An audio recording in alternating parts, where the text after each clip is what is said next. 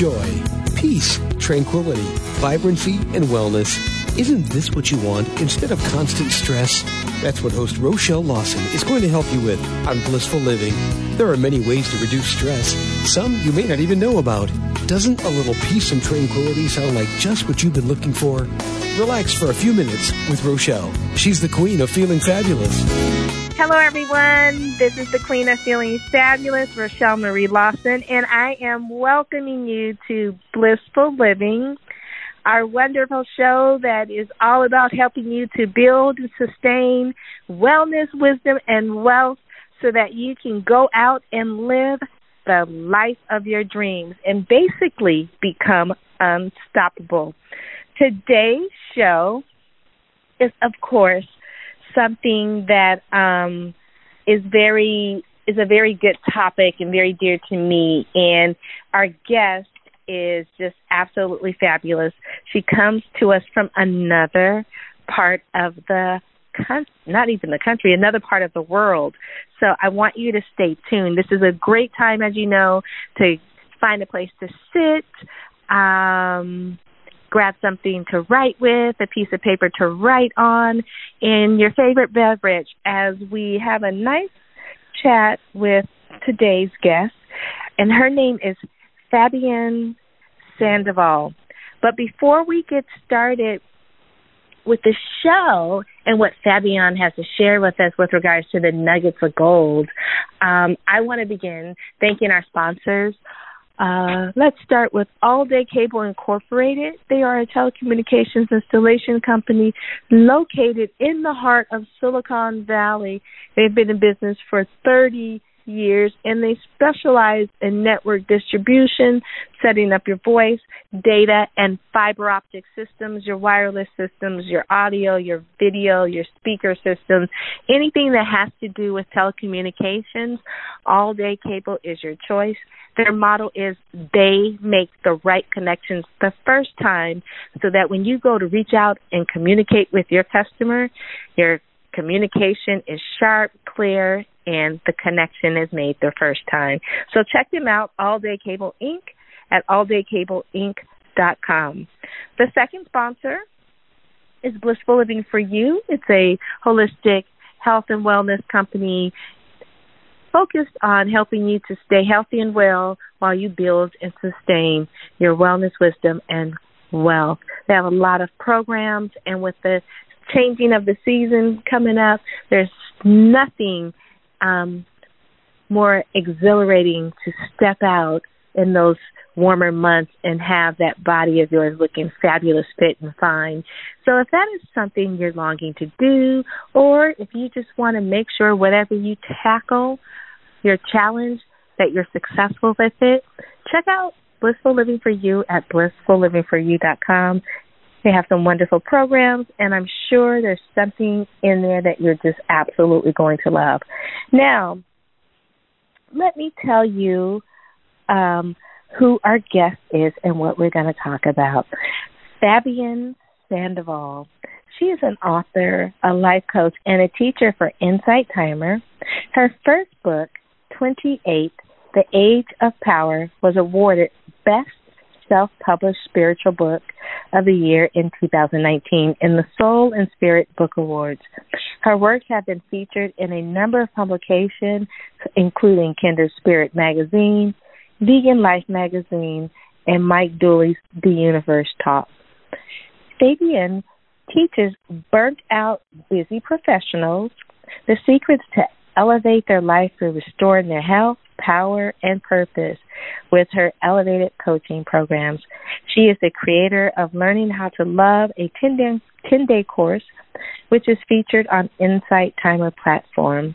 And so she's currently working on her sequel, 30, The Age of Love, where she shares her journey on discovering how to love. So I want to welcome Fabienne Sandoval to Blissful Living. Welcome to Blissful Living. How are you? I'm doing great, thank you. Thank you so much for having me. I'm really excited to be on the show. We're so happy to have you because we all need what you want to share with us. And I thought it was really cool that 28, The Age of Power. What a great title, because it just takes me back to when I was 28, and I did think I was quite powerful at that age, but it's really cool. First of all, what led you on the journey to even begin writing books that basically help us to elevate our lives?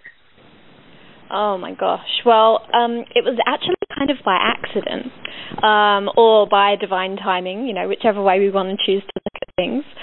I was going through a fairly rough year in my 28th year, and it was something that my mum had always prepared me for. She'd always said, once you get to your 28th year, it's going to be like your aha moment, it's your age of power. But for me, it was quite rough. I had a pretty interesting ride during that year. Some amazing things happened, but also some not so great things happened as well. And it definitely pushed my boundaries and really kind of pushed me to grow massively. And at the end of that year, a friend of mine, I was sat in a cafe with her, and she said that she was going to start this thing called NaNoWriMo, which is National Novel Writing Month. And it was in November, and I was turning 29 then, and my 28th year was ending, and she said, I'm going to do this. I'm going to do this thing, and you basically write 1,500 words. I think it's about that much, or 2,000 words a day. And by the end of the month, you'll have a book. And so I just said, you know what, I'm going to give it a go. I'd never written before in my life. Wasn't even really something I was interested in. I loved books, but wasn't necessarily a writer. And that was really how my path to writing that book and kind of going on the journey of becoming an author happened, because I just completely fell in love with writing and the whole process. And for me, it was such a healing journey. Wow. With that book. And I just loved it. So now you're writing about, 28 was more about the age of power. And now you're writing 30, the age of love. What led you to transform from power and kind of skipping 29 and going to 30 into a love journey? Well, the first journey was really around power, and kind of understanding that, we all have this innate power. We have this thing inside of us, and we can use that for better or for worse, ultimately. And once you step into it and own it, then life becomes magical, and really you can do anything that you want, anything in the world. And I got to the end of that time, and 29 I spent writing the book. So the whole year of 29 I was writing the book. So I wasn't really I suppose I was, just taking the time to actually reflect on my 28th year. And then it wasn't until when I got to 30 that I realised that I'd always been fascinated with the idea of love. I'd always been so curious about it. And I didn't feel that I necessarily understood it. I knew that it was something that we all do. I knew it was something that we all crave. I knew it was something that was, absolutely fundamental to being alive and being a human, but I just felt like I didn't have a good enough understanding of it. And so on my 30th birthday, I decided that I was going to dedicate myself to a year of love, and I was going to experiment and explore what love was, and really just kind of dive as deep into that subject as I possibly could, with the view that it would become my second book. So the teachings and the lessons that I learned throughout that year would then kind of fall into my second book. And originally, when I first started it, the journey, it's so hilarious how things change. I see it so differently now. But at the time, the actual intention was that I would find love by my 31st birthday. Sorry, by the end of my 30th birthday. So by the time I was 31, after that year was up, I was going to be in love. That was the plan. Wow. Well, we don't want to reveal the ending yet, but no. Well, that's super cool. I mean, that's super cool. I just think that's interesting how, you went from power to love and the whole journey and the reason behind the journey, which, I'm sure a lot of people can relate to. But to actually sit down and curtail journal your journey through that year as you focus on love, I bet was very eye-opening and very awakening in some aspects. And I want you, if you can, share with us some of the biggest lessons that you learned during the year of love. Yeah, I would love to do that. There are so many. I mean, I've probably read about every single book on the subject of love now, in terms of relationships, in terms of, love and its meaning. I mean, it's just ridiculous. But I think some of the biggest lessons, the first one I would go with is self-awareness. So I think that self-awareness is something that is absolutely mandatory when it comes to learning more about love and learning how to love, because if we have self-awareness and we understand ourselves first, then we have the capacity to be able to share that love with others. We need to first, though, learn to share it with ourselves. And the more self-awareness you have, the more that you're able to do that, because, what I noticed was even in the simplest of things, the small tasks, just silly things like, I don't know, you knock the glass of water over and you're like, oh, I'm so stupid.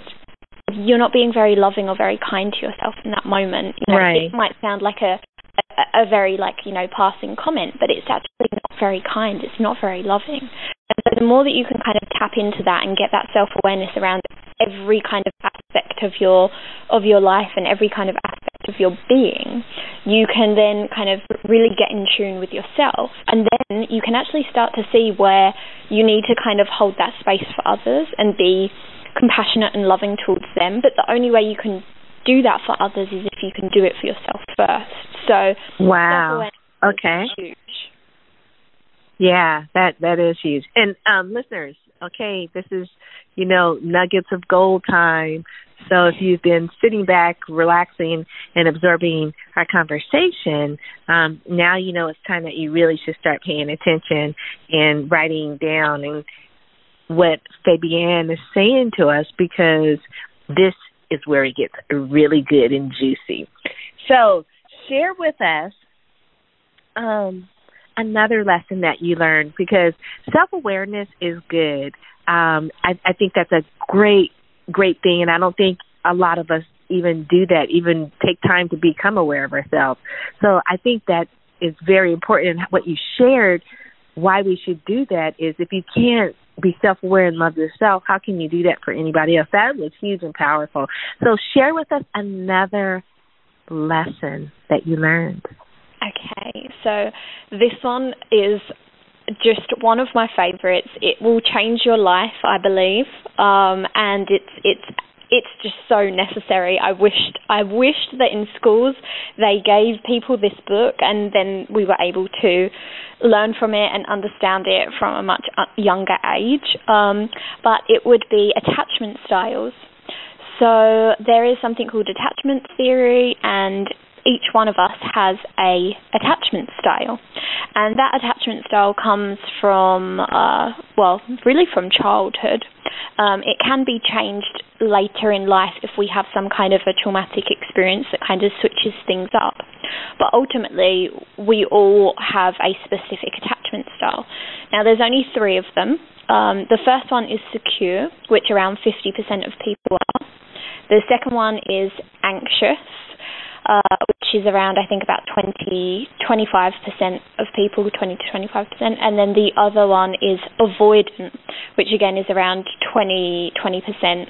And then there's a very, very small percentage of people that are kind of a mixture between anxious and avoidant.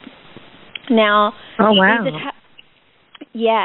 So these attachment styles really helped me to understand, one, what my style was, which happened to be anxious, and understand the reason that I was anxious, which was to do with the fact that my dad had left around the age of 14, so kind of, typical kind of like abandonment issue, which then made me anxious in relationships, because obviously the first relationship with a man that I'd ever had, which would have been my father, he left. So I was always entering relationships feeling anxious that the other person was going to leave. And it wasn't until I understood attachment styles that I actually realized that I was anxious, and actually I could normalize that. So instead of feeling like once I got into relationships I become like really unhinged and not this secure person that I wanted to be, it actually normalized it for me and made me realize like this is for a reason, and it's because of my attachment style, and now I can learn to manage that and to actually use that in a positive way as like my vulnerability, and then in that way it can allow people to actually love me more, instead of kind of shying away from it and being like, oh no, this is my shadow and I don't like it and I don't want to be like that. Actually to embrace it and say like, well, this is what has happened to me in the past and this is how I am, but actually can kind of own that. And interestingly, I mean, for the secure people, they don't really have too many, when it comes to attachment styles. Secure people are, secure, so, it kind of says it all. But for the anxious and avoidant people, it's so interesting because they typically attract one another. So an anxious person who, is really desiring deep intimacy and connection will typically attract an avoidant person who wants kind of freedom and space. So they actually rub each other up the wrong way. And when I looked back across my history of all of my relationships, every single person that I had ever been with was always an avoidant person, which was completely the wrong match for me. I mean, completely incompatible. Wow. What a trip. As you're talking, I'm, scrolling through, relationships, and it's like, oh, wow. And then I'm really scrolling through myself, and I'm like, which one am I, right? Yeah. Wow. Very interesting. So I guess the person that's secure is good for both the avoidant attachment style person as well as the anxious attachment style person. Exactly. And actually it's been proven. So if you had two secure people together, that would be effectively like a healthy relationship. But as either like an anxious person or avoidant person, if you enter a relationship with a secure person, you will have the same level of relationship as two secure people together. So there is definitely hope, in terms of us having, healthy, positive relationships. And as well, not to say that actually an avoidant person and an anxious person can't be together. It means that you really need to understand one another so that you can, so as an anxious person, maybe I can give someone space, and as, an avoidant person, they can give someone more, intimacy and closeness.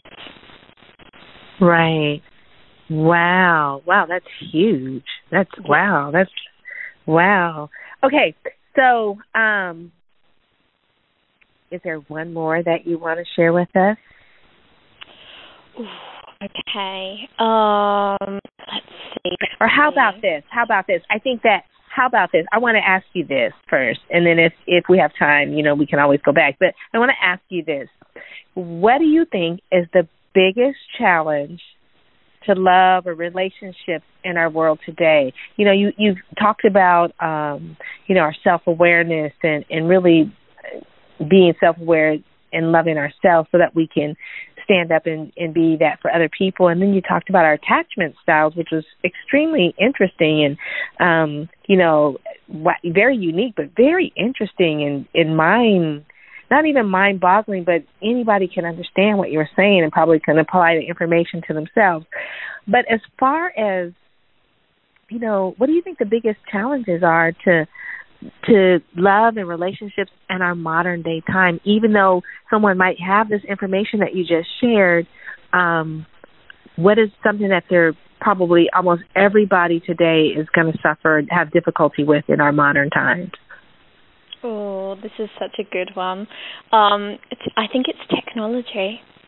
So, I mean, obviously technology is a wonderful thing, but when it comes to relationships, I'm not sure that we are actually using it appropriately. I see a lot of people complaining how, you know, their partner is always on their phone, they're not getting any quality time together, because, you know, when they're actually together, everybody is so addicted to their phones and to technology that they're not actually having that special one-to-one shared time with each other.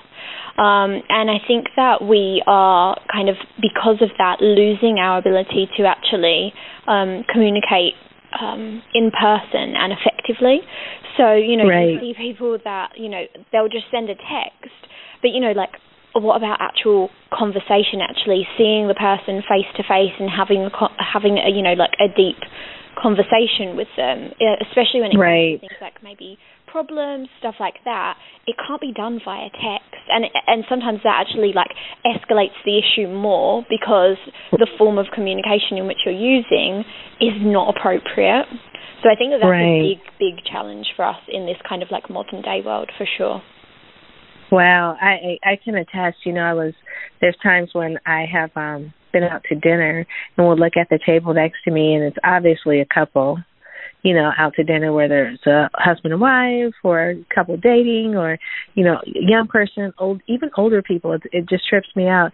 And they will be sitting there, won't even be conversating, just sitting there on their phones, texting or looking at social media or whatever. And I thought, wow, you know, things have really changed.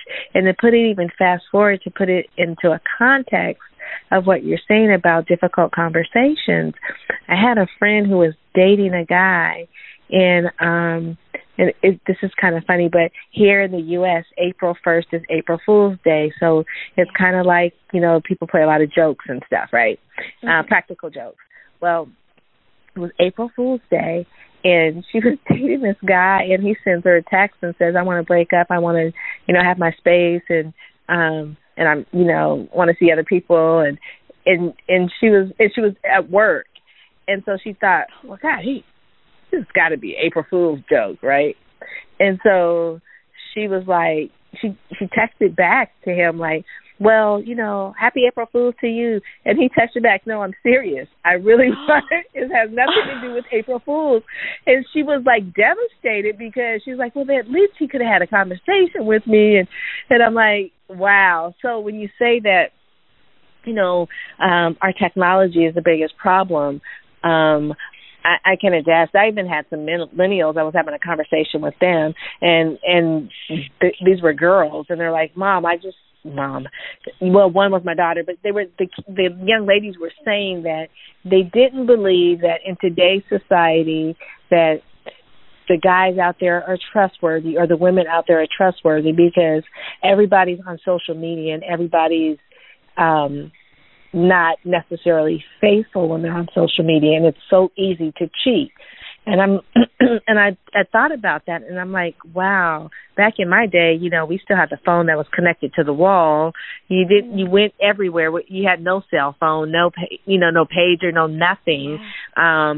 It was just a completely different world, and so. It's very interesting that you say that you see that as the biggest challenge in today, not only with love, but just I think in relationships in general. Definitely. Definitely. Right. And I can resonate for sure with those stories that you were sharing because it's the same what I hear from my group coaching, you know, ladies, and they're sort of sharing with me, you know, oh my gosh, this guy did this, like, and, you know, the same thing that you said that, you know, broke up over a text message. I'm like, I didn't know that people did this, you know, these, just because we have that option doesn't mean it's the most effective one. And definitely, you know, if you've been dating someone or, you know, you've been in a relationship with someone, they definitely deserve more than just a text message. I agree. I mean, I've even heard of stories of people texting their boss and quitting the job. I mean, that's how ridiculous it's gotten, you know. Right? Exactly. I'm like, really? So it's very interesting. Okay, so now, you know, when you talked about self-awareness, you mentioned that, you know, being self-aware actually opens us up for space to allow us to realize how much we love or how much love we're showing to ourselves just by some of the things that we say or the thoughts that come to our head that we allow to sink in or maybe absorb that thought, really shows when we're self-aware how much we love ourselves.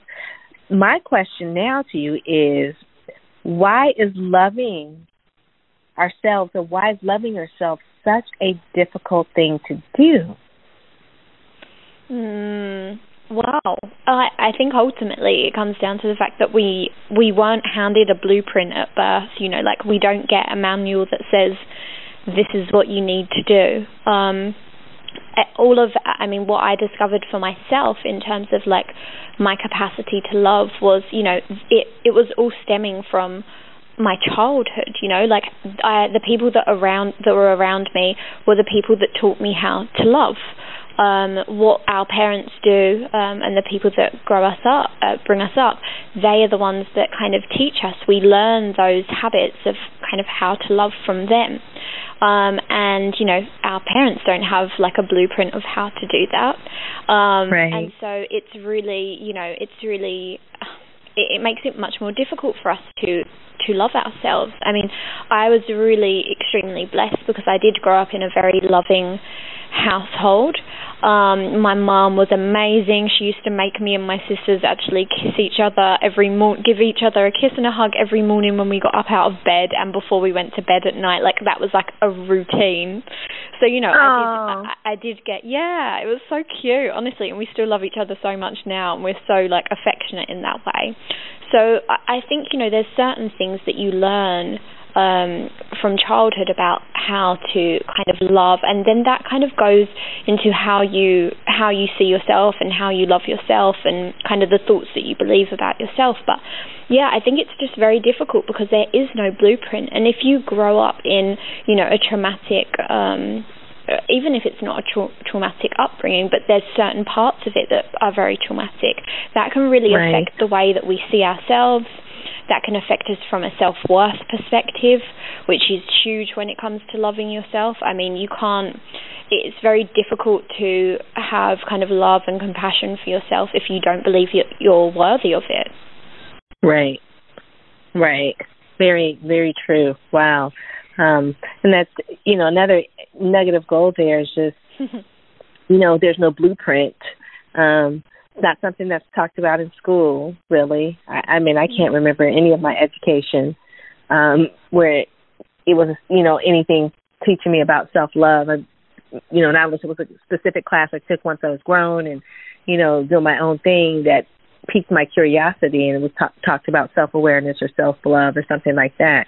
But very interesting. We do learn from what we see as children and what we experience, good, bad, or indifferent. So you would think loving ourselves would be such an easy thing for us to do, but for some it's so difficult, and some people don't even know where to begin or even aware that they're not loving themselves. And so hopefully our conversation today is, piquing curiosity and awakening, all of us to the fact that we may not be as loving to ourselves as we think we are, or we may not even really be loving ourselves. And just, once you become aware, you can definitely make the change.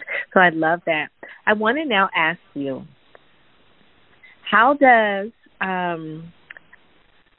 love ask us to step outside of our own comfort zones?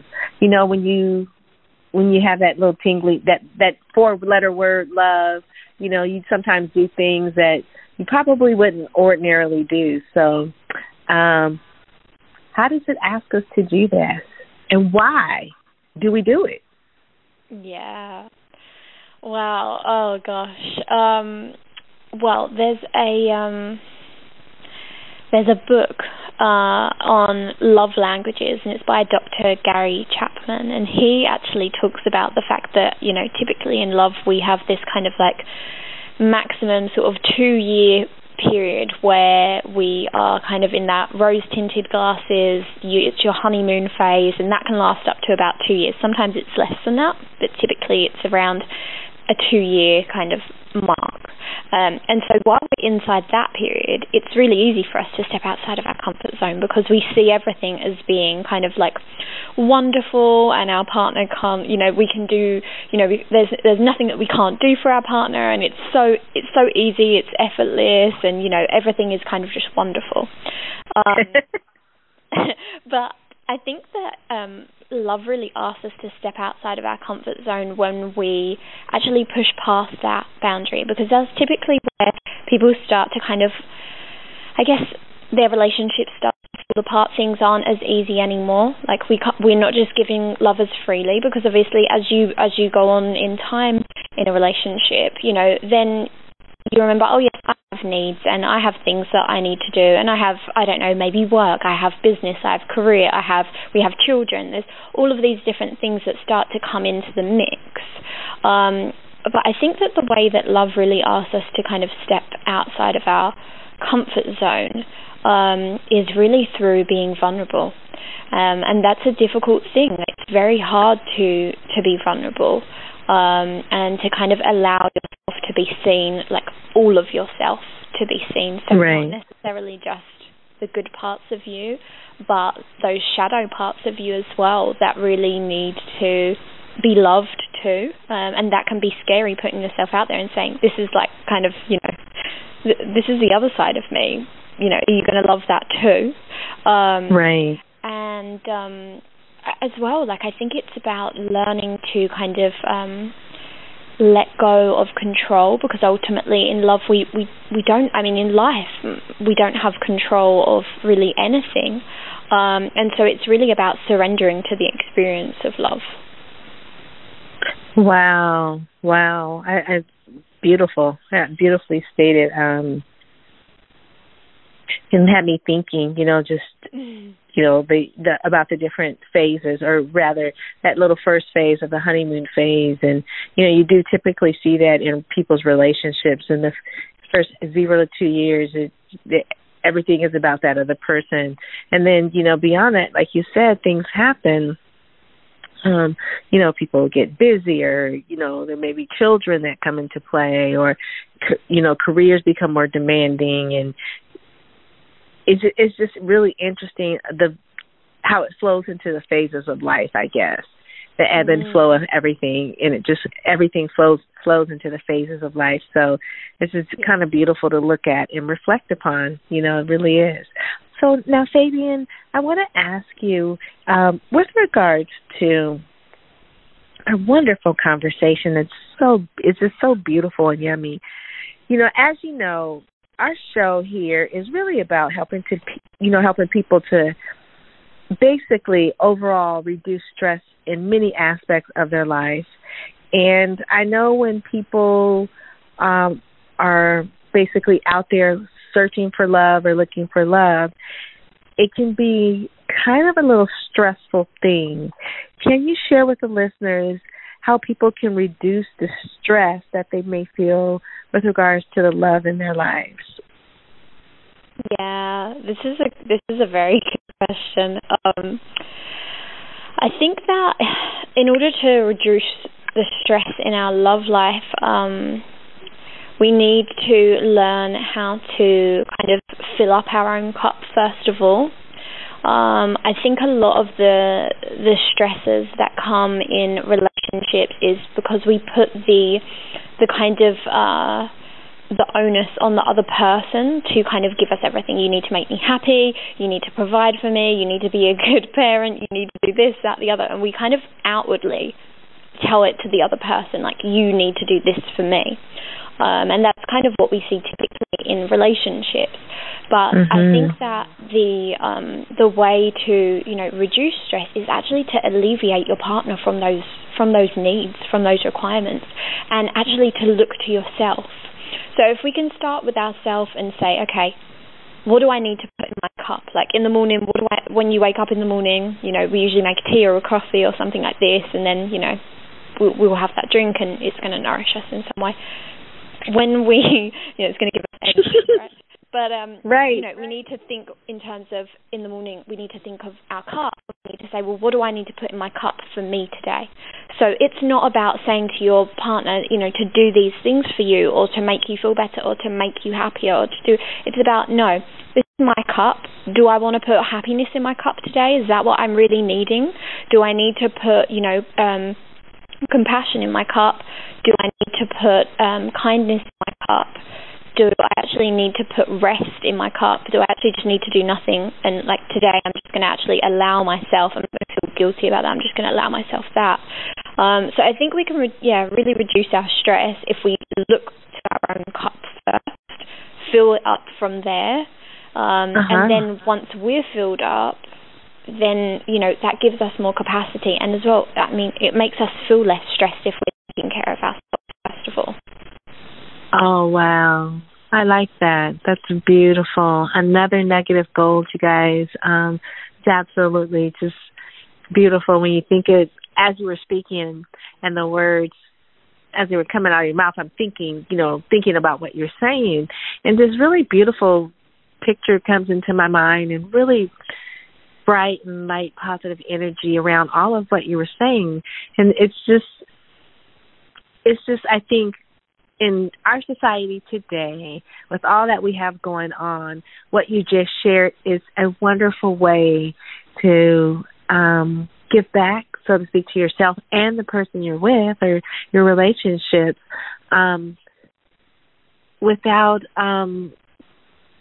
creating any upheaval. It allows you to be present in the relationship and be present with what your needs are, but also be present with what the other person's needs are, and really not neglect yourself so much that you're spending so much time doing for the other person, but really just honoring yourself so that you can honor the other person. And I think that if people listen to that would help a lot of relationships that are kind of stressed and tense right now. I think that it's just a really beautiful, beautiful thing that you said.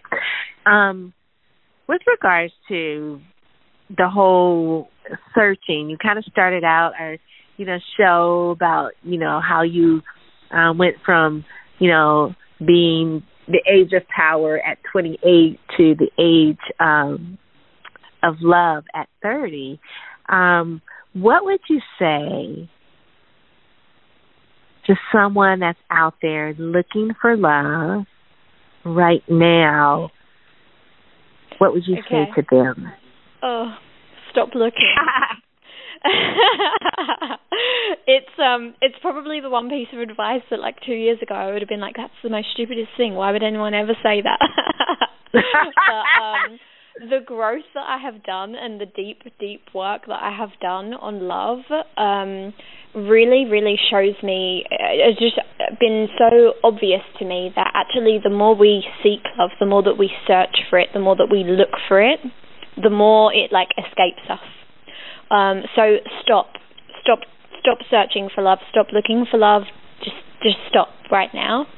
I think that what I would recommend is to prepare for love.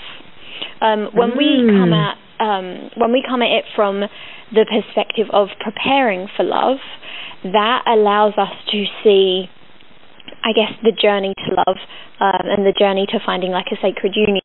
It allows us to see it in a more positive way. It allows us to see it in a more fulfilling way, that you're preparing yourself for love. When we're looking for love, or we're seeking love, or we're trying to attract a partner and stuff like this, it actually kind of comes with, like, this feeling of lack, right? So we're saying, I'm without, I don't have, and then actually it puts you into a negative place, and therefore you sort of push the love away, because you're then feeling, I'm feeling bad, now I don't have someone, and now I don't feel good about that. And so the more that you search, the more that almost, it just gets further and further away from you. Right. It's like chasing the carrot, huh? Yeah, exactly. And then the second that you stop and you take it from a perspective of, I'm preparing for love, what do I need to do for myself to get ready for love? Do I need to, for example, just simple things like, creating an environment for love? Is there things in my bedroom that I need to change? Do I only have one bedside lamp? Would I need to get a second one if I'm going to be calling my partner in? Do I need to get a second lamp so that that's going to make things comfortable for them when we're together as a couple? Can I, in my home, do I have things that are in pairs, or do I have lots of single things on their own? You can start buying things in pairs. You can start, doing work on yourself, like, who do I want to be? How do I want to be in a relationship? And then start practicing that on everybody that you meet. So, practice it on your family, practice it on your friends, practice it on, potential people that you go on dates with. And when you do that, that puts you in the perspective of being filled up, that puts you in a perspective of feeling complete, that puts you in a place of just, joy and happiness. And then ultimately you will attract the right person to you when you are in that space. But it's a lot harder, I think, personally, and I'm talking from experience here, that all the time that I was seeking, I was never finding, and it always was feeling like such a drain on my energy.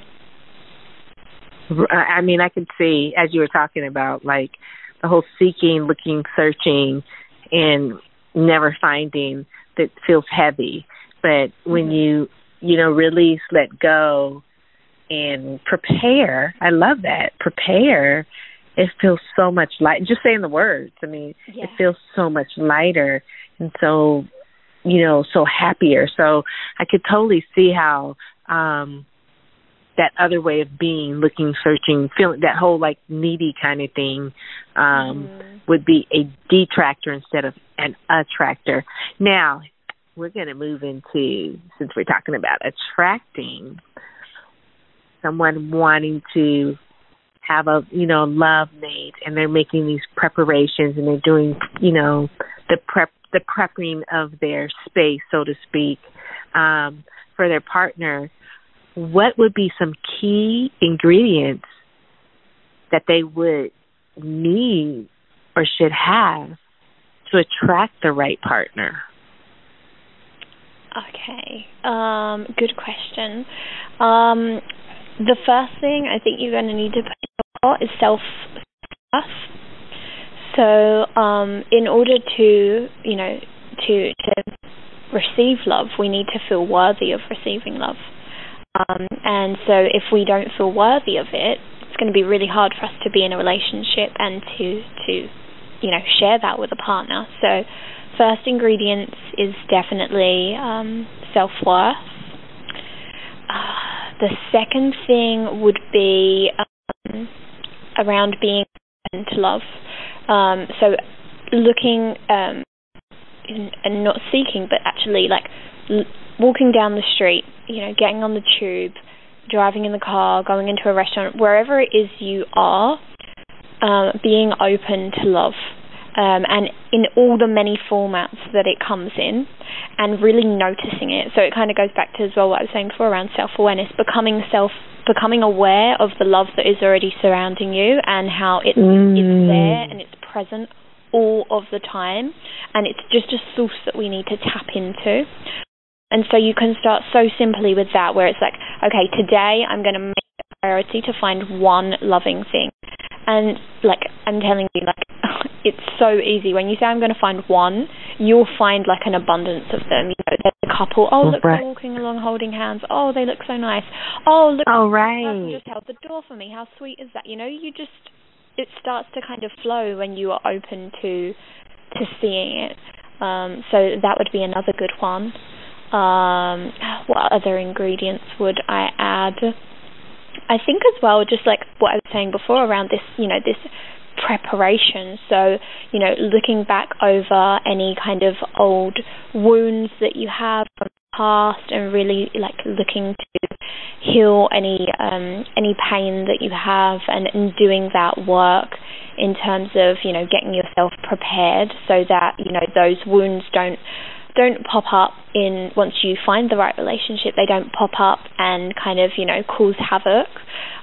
So, looking back over childhood and traumas and any kind of unconscious patterns or, contracts that we negotiate with ourselves, even things just like, it's crazy how we have these kind of unconscious contracts where we've had a partner before that they say, I'm never going to love you, you're never going to love anyone, I'm never going to love you, as much, or I'm going to love that person, they're going to be the only person that I'll ever love. And then you hold that, and then that right. you've broken up with them, but then 3 years later you're still wondering why you can't love somebody. And you realise, I made a contract with myself that I was only going to love that person. So, there's certain things that we definitely need to kind of break off in order to get the right ingredients, to set that relationship up. Wow. Oh, wow. Those are many nuggets of gold in that, and the answer to that question. Wow. Just, wow, very enlightening. I want to ask you, since we are talking about, key ingredients to attract the right mate, and, how we need to be present and, prepare and really love ourselves. What happens when we have someone that has hurt us? We have a heartbreak.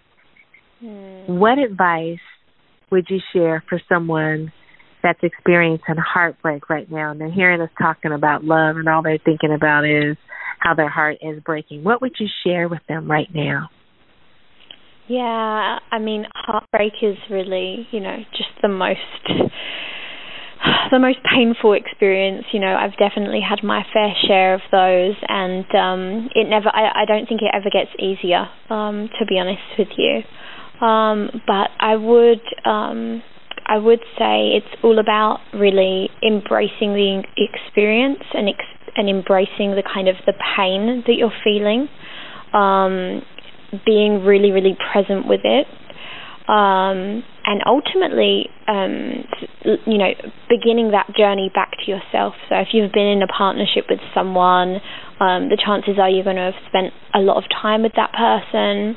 You're going to be holding them as your object of affection, which means, you're going to be, they're going to be the person that you kind of primarily base your kind of life around and schedule your life around. So when that person leaves, it does definitely, bring a hole into, your life, even just down to day-to-day activities, just normal things. So bringing, coming back to yourself and starting to do that journey back home to you, and holding yourself as the primary object of your affection. And I think journaling, for me, journaling's always been like a really great tool to uncover like the emotions that I'm feeling and to work through and process them in a healthy way. So I would say journaling. I do a practice called Morning Pages. I do that every single morning. I just write 3 pages of kind of just whatever needs to come out, and that is a very healing process. It just kind of sets you up for the day, because you can write out everything that you need to say, get it all off your mind, and then you don't really need to take it with you into the day. And if you're going through heartbreak, it may be that you need to do that practice, multiple times during the day, or, morning and night. But whilst you're journaling, it's easy for kind of those, your own kind of nuggets. We've been talking about that a lot today, but it's easy for your own nuggets of gold to actually come through in your writing when you are, uncovering the emotions that you have. But I think you have to be courageous in your heartbreak, and you have to just allow that pain to come through. And we all know that although it's very difficult, on the other side of that heartbreak is always something amazing that's waiting for you. Right. So you just have to hold that and trust that. I love it. I love that. That is actually beautiful. If anybody out there, if you're, feeling a little, down and out because someone has broken your heart, listen to what Fabienne has just shared, and listen to it over and over. It's lots of wonderful words of wisdom and nuggets of gold in there. And as she said, for every heartbreak, there's someone on the other side that is just better than the last person or waiting for you. And if you're doing what she was saying with regards to being self-aware and figuring out your attachment style, so you start attracting the right people, and really preparing for love that you want and utilizing those key ingredients to attracting the right partner, then everything will fall into place eventually. But as the old saying goes, time heals all wounds, right? Yeah. I love that one. Right. Yeah. When I first heard it, it was nice. I didn't want to hear that. But then after time passed, it was like, it's so true. It's like some of those, those old sayings that, I don't know, whoever made them up eons ago really have wisdom in them. And so it's beautiful what you shared, just absolutely beautiful. Now, here's a question. Why do we need to be prudent in how we love? Oh, gosh. Well, it's not all roses, really, when it comes to love, right? Is it? There's so much more that goes into love than just this kind of romantic ideology that we have. And it's really important to take our care with love and to kind of cherish it and honor it and do it in a way that is authentic to who you are. So this is where I think we come back to, I'd mentioned it previously, but around love languages. Right. So there's an understanding that there's 5 primary love languages, and each of us expresses love and gives love in a different way, in a different format. And so it's really important to, take our care with love and understand that the way in which you give love and receive love may not be the same way in which somebody else does it. So we need to take our care when we are, actually giving and receiving love, and we need to become more aware of the fact that there's actually a multitude of ways in which people, need to be loved. And we also need to really own our own love language, I guess, and actually share that with other people. So for me, one of the love languages is words of affirmation. That's like my primary way of feeling love. I grew up in a family where my mum was always like, you can do it, you can do anything that you want, honey. A lot of I love yous were said and things like that. So for me, I really need that. I need to hear those like affirming words. And if I'm with a partner and they aren't giving me that, I literally feel like I don't know if you love me or not, which is so crazy to say it. Right. They could hug me, they can kiss me, they could touch me. I'm still going to be like, I don't think they really love me. So it's really important to kind of know that, and then obviously share that with your partner as well. Wow.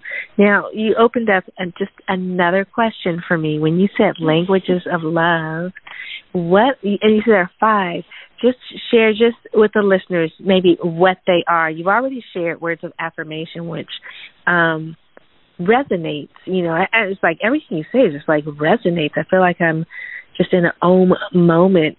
And plus love is just has such a wonderful vibration, right? But can you share with us the other 4? Yes. So you have words of affirmation. So that's like, words and spoken things, I love you, this kind of stuff. Acts of service. So that's going to be things like someone unloading the dishwasher, somebody making dinner, somebody picking up some, something from the store for you that you've forgotten. You have receiving gifts. So, your partner bringing home a bouquet of flowers for you, or, doing something thoughtful and sweet, like writing you a card or a little note around the house, stuff like that. Quality time, which is basically just, one-to-one time with each other, uninterrupted. So the television isn't on, the technology is not on. It's just the two of you. And then the last one is physical touch. So, being held, being, kissed and touched, and that one. Wow. How beautiful. Yeah. Wow. Wow. I'm just enamored. I mean, it's absolutely beautiful. But, I have, of course, 1,000 more questions now, but we're at our time, and I want you to be able, Fabienne, to share with the listeners. I mean, thank you so much. This has been such a beautiful conversation about a beautiful subject, and everything you shared in the context of our conversation can help all of us immediately. So, I mean, thank you so very much for one, saying yes to be a guest on Blissful Living, and two, for sharing all the nuggets of gold that you shared with us as we had our chat. But now I want you to share with the listeners how they can find out more about you, how they can get in touch with you, follow you, connect with you, when your next book is coming out. Can you share all of that information with us, please? Yeah, of course I can. So I just want to say thank you so much for having me. It has been such a blast, and I'm really grateful that you invited me on the show. So I've really enjoyed speaking about this. So it's been amazing.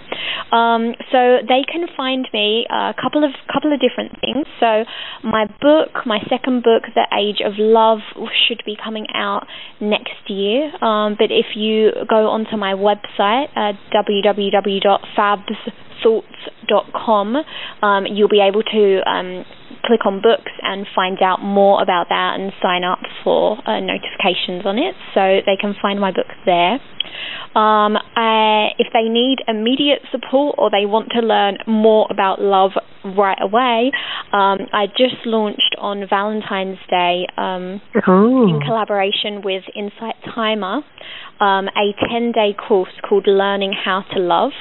It's 10 days long, 12 minutes a day, and it really kind of takes you through the journey of what I've been learning in terms of how to love, and instead of coming at it from a perspective of how to attract a partner or how to call in the one or whatever it is that we want to say, this is really a course based specifically on learning to love. So whether you're single, in a relationship, no matter what it is, and it actually talks to some of the things I've been talking about today. So it goes into depth with attachment styles and love languages, self-awareness and presence, and kind of just understanding what love means to you. So I would definitely recommend, if they want to learn more, go download Insight Timer meditation app, and you can search for me on there. It's called Learning How to Love. And then as well, if you want to follow me on Instagram, my tag is Fab's Thoughts, and I post regular positive affirmations, so that's always nice if you need a little boost first thing in the morning. Wow. I'm gonna follow you. You follow me, I follow you on Instagram. I'm definitely gonna do that. That's absolutely beautiful. And then Insight Timer, it's so funny because I've had that app forever. Oh, really? Yes. How funny. You're famous.